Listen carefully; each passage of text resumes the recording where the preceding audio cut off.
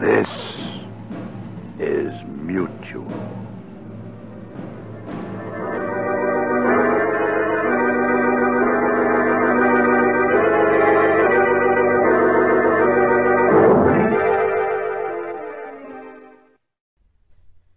The following audio drama is rated PG-13, suggesting that all children under the age of 13 should listen accompanied with an adult. The Hand of Glory.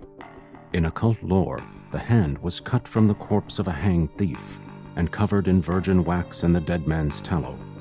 It is said to open any door. But how did the Hand of Glory come to have its fate entwined in the mysteries at the heart of Wormwood? Discover the secrets of this arcane appendage once attached to Dr. Xander Crow as we present Wormwood and the Five Fingers of Glory. 5 thrilling tales of mystery and suspense that span the ages.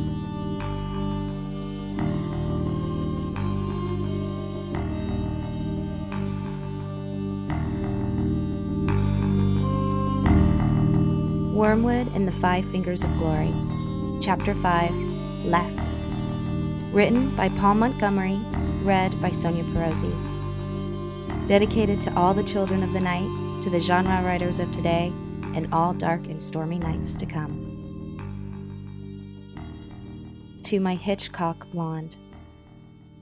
You'll find the dedication in that 4th book, the one that everybody forgets, italicized and just off center. It referred to me at the time, but there have been others since. That's what happens with Hitchcock blondes. Whether we're Grace or Tippy doesn't so much matter. We might be the first, we might be the latest, but we're never the last. He was touring to promote the 3rd book, the big one. College kids would have carried him on their shoulders between stops back in those days, but his publisher had rented a hearse. Pure camp, but the co-eds devoured it. The black driving gloves, the Lennon sunglasses, the white lily tossed to the girl with the runniest mascara. He'd put a thumb to her chin and her knees would buckle. The doctor's in, love. She'd actually fan herself with his book as she slumped to the asphalt, cartoon cherubs racing round her head. Dr. Xander Crow was in. But hell knows why. His socks didn't match his shoes, which, in turn, didn't match his suit. He was English, but not that kind of English. He walked as if he'd just recently fallen down a flight of stairs, and his breath only enhanced that assumption.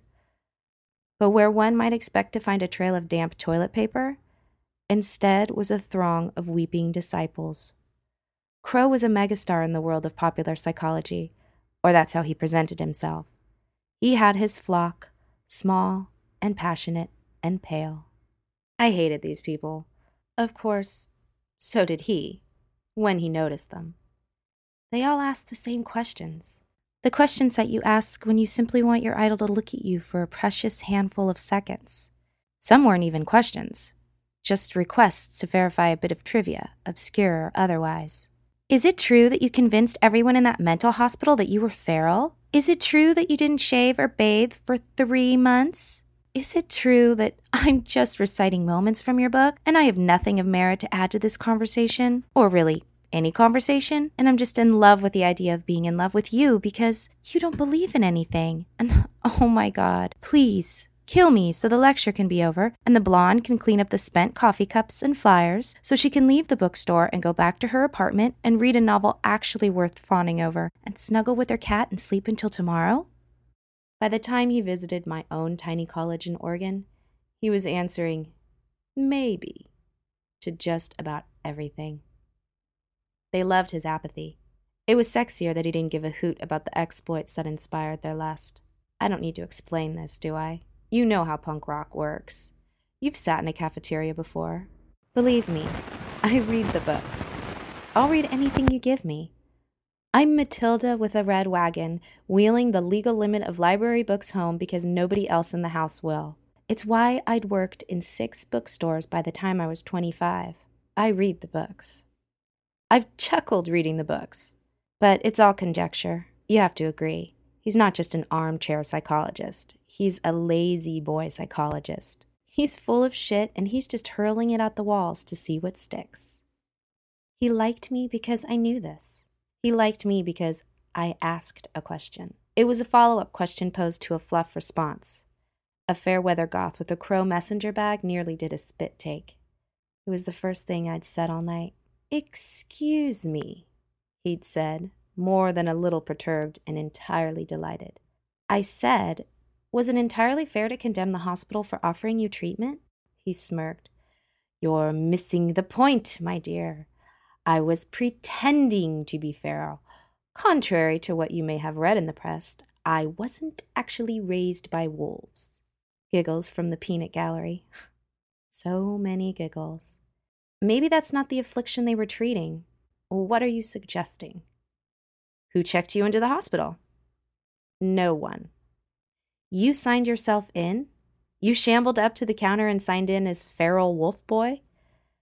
Again, I'm not sure what you're suggesting. You never published the hospital's report. Maybe they never fell for your game. What if they assumed, going out on a limb here, that you were some kind of extreme narcissist?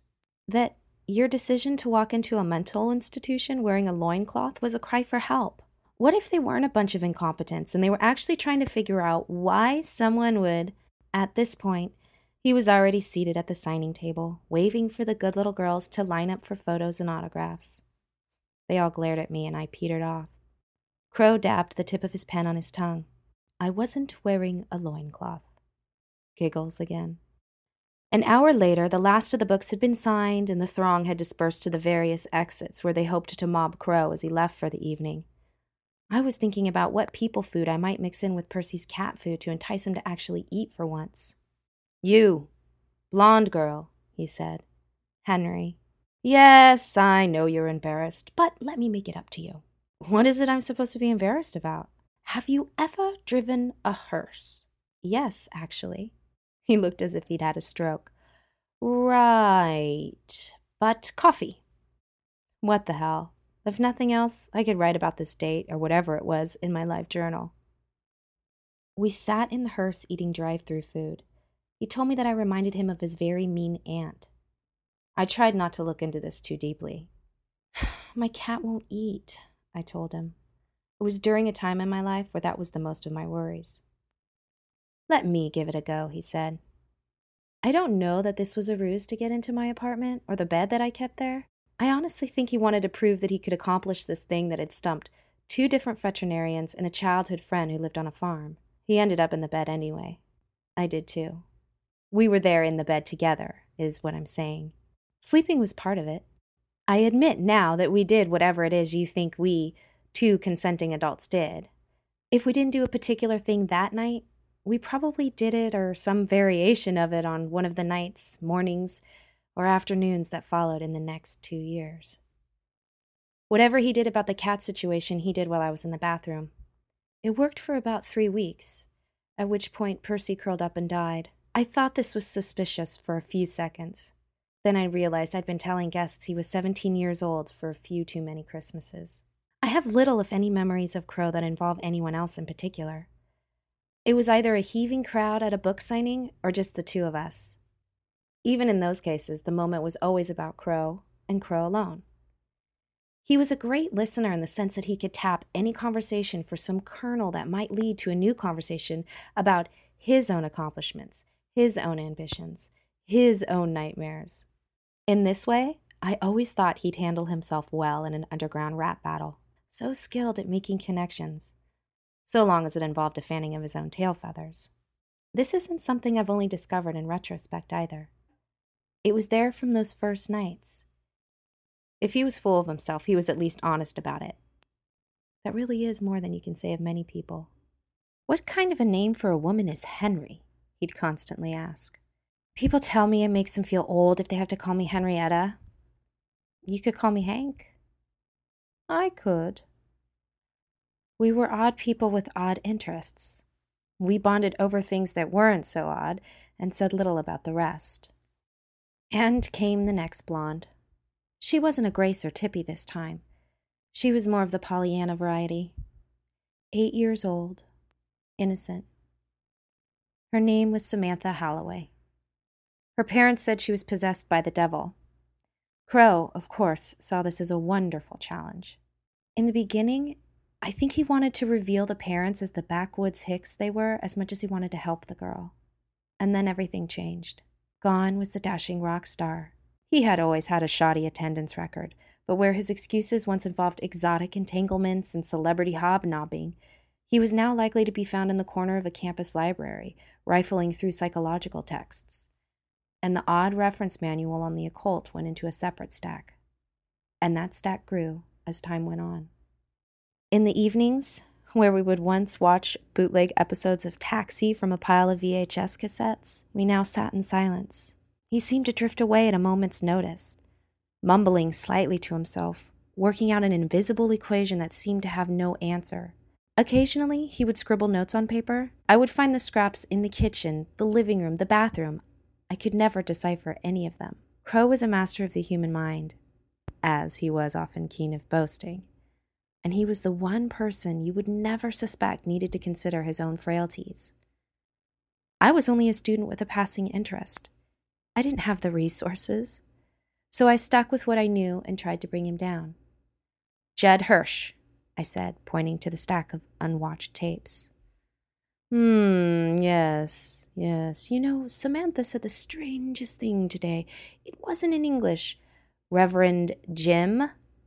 I said a little more sternly. He stayed and watched, but he didn't laugh during the commercials.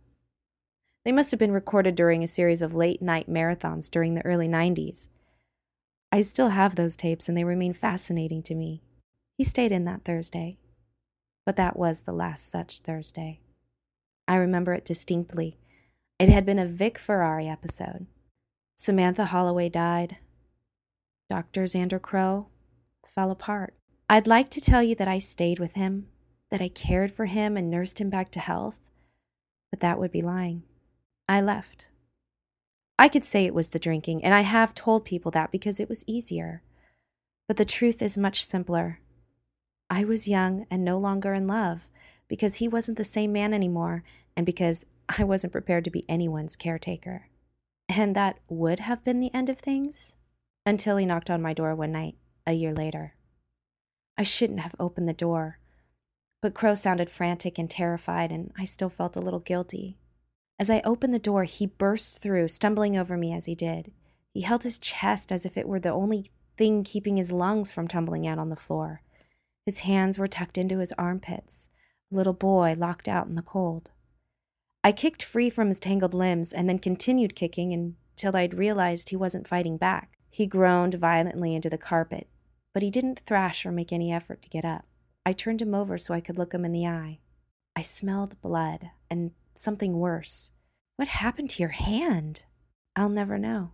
When it's been decided that your ex-boyfriend doesn't want to talk about the events leading to the horrible disfiguration of his right hand, it's not likely that you'll talk about much of anything for the rest of the day. We seemed to instantly reset to where we had been a year prior. He sat on the couch. I brought him food. He hid his hand. We watched all of Taxi. Twice. One night, I woke up to find him standing at the sink. He was looking at the hand again. He didn't hide it from me this time. I stared at the horrible thing. For the first time, I saw the scars that encircled his wrist. What kind of strange disease would cause scars like that? I was too sleepy to process what I was truly seeing. I need to trim my nails, but I can't get my bloody hand to move. I realized that whatever had happened to his hand hadn't changed the fact that he was effectively disabled. He watched me in the mirror as I took the clippers and carefully trimmed the nails on his left hand. After I finished, I reached out for his right hand. He pulled it away. We looked at one another, but we didn't say a word. We went back to bed after that. Eventually, Crow, the real Crow, began to emerge from this withered husk. He figured out how to type one-handed. He began to receive phone calls from strange associates that I'd never heard of before. He started going out again. He wouldn't tell me where he was going. So long as he came home with the 3 remaining limbs, we had little to fight about. He submitted the manuscript for the book with my dedication. There were a few angry calls with his editor. There would be no tour. He gave me a copy of the book, saying that I didn't have to read it. I looked for any mention of the night he returned or what had happened to his hand, but found nothing. I shelved the book and went to a dentist's appointment.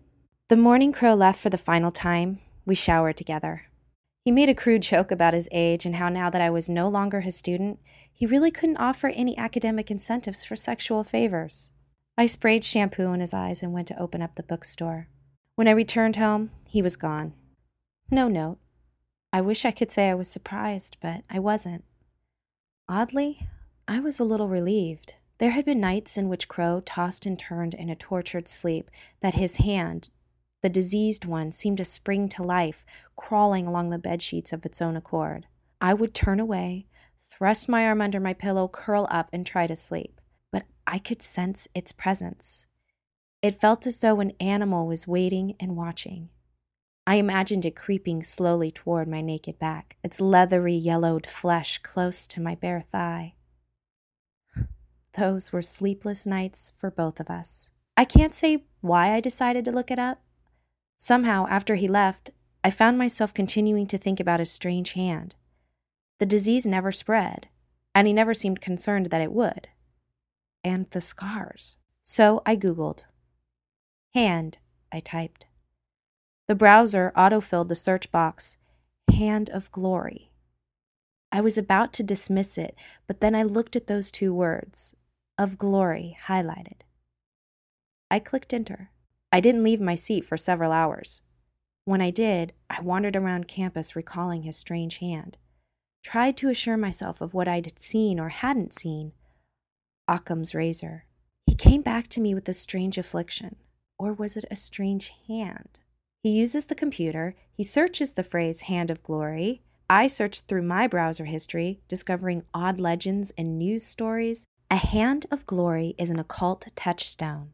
It's said to be a hand of a hanged thief, coated in wax and rendered fat. I thought of Crow's desiccated appendage, and I no longer saw disease. As I continued to search, I found stories of a hand that travels from host to host. In a news archive, I discovered a news story about an investigator in San Francisco in 1928 who claimed that his partner was murdered over the occult artifact.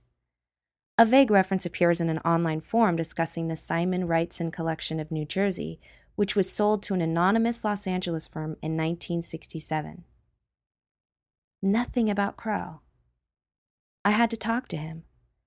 I tried to phone, but the calls went straight to voicemail. Then the number was disconnected. Emails went unanswered. He and his hand were gone. I Googled some more the following day. I set up a Google alert for any new mentions of a Hand of Glory. Almost immediately, I was notified of an internet auction. Someone had put a Hand of Glory on eBay. The seller promised it was an authentic lefty HOG, Arabic in coloring. It was said to have slight pocket wear, which I assume was meant as a joke. There were 2 JPEG images of the slightly gnarled hand, palm and knuckle sides up. The lot also contained a packet of small wax candles and a woolen glove with a zipper sewn into the opening, a sort of carrying case. I checked to see if the seller was offering a certificate of authenticity. He or she was not. This was the only item offered by the seller. 18 hours remained in the auction.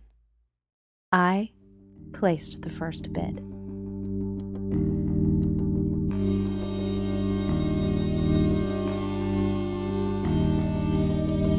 Wormwood, a serialized mystery, is a podcast production of Habit Forming Films, LLC. Original music compositions by Todd Hodges. Introduction and credits read by Joe J. Thomas. The Wormwood writing staff includes David Acampo, Jeremiah Allen, Rob Allspaw, Paul Montgomery, Jeremy Rogers, and Tiffany K. Whitney. Wormwood created by David Acampo and Jeremy Rogers. Copyright 2009. Wormwood cannot be reproduced in part or whole without the express written consent of its creators.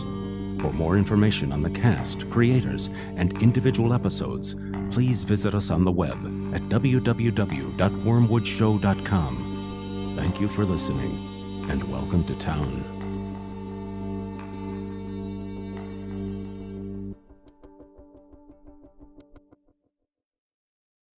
You're listening to Tuesday Terrors on the Mutual Audio Network.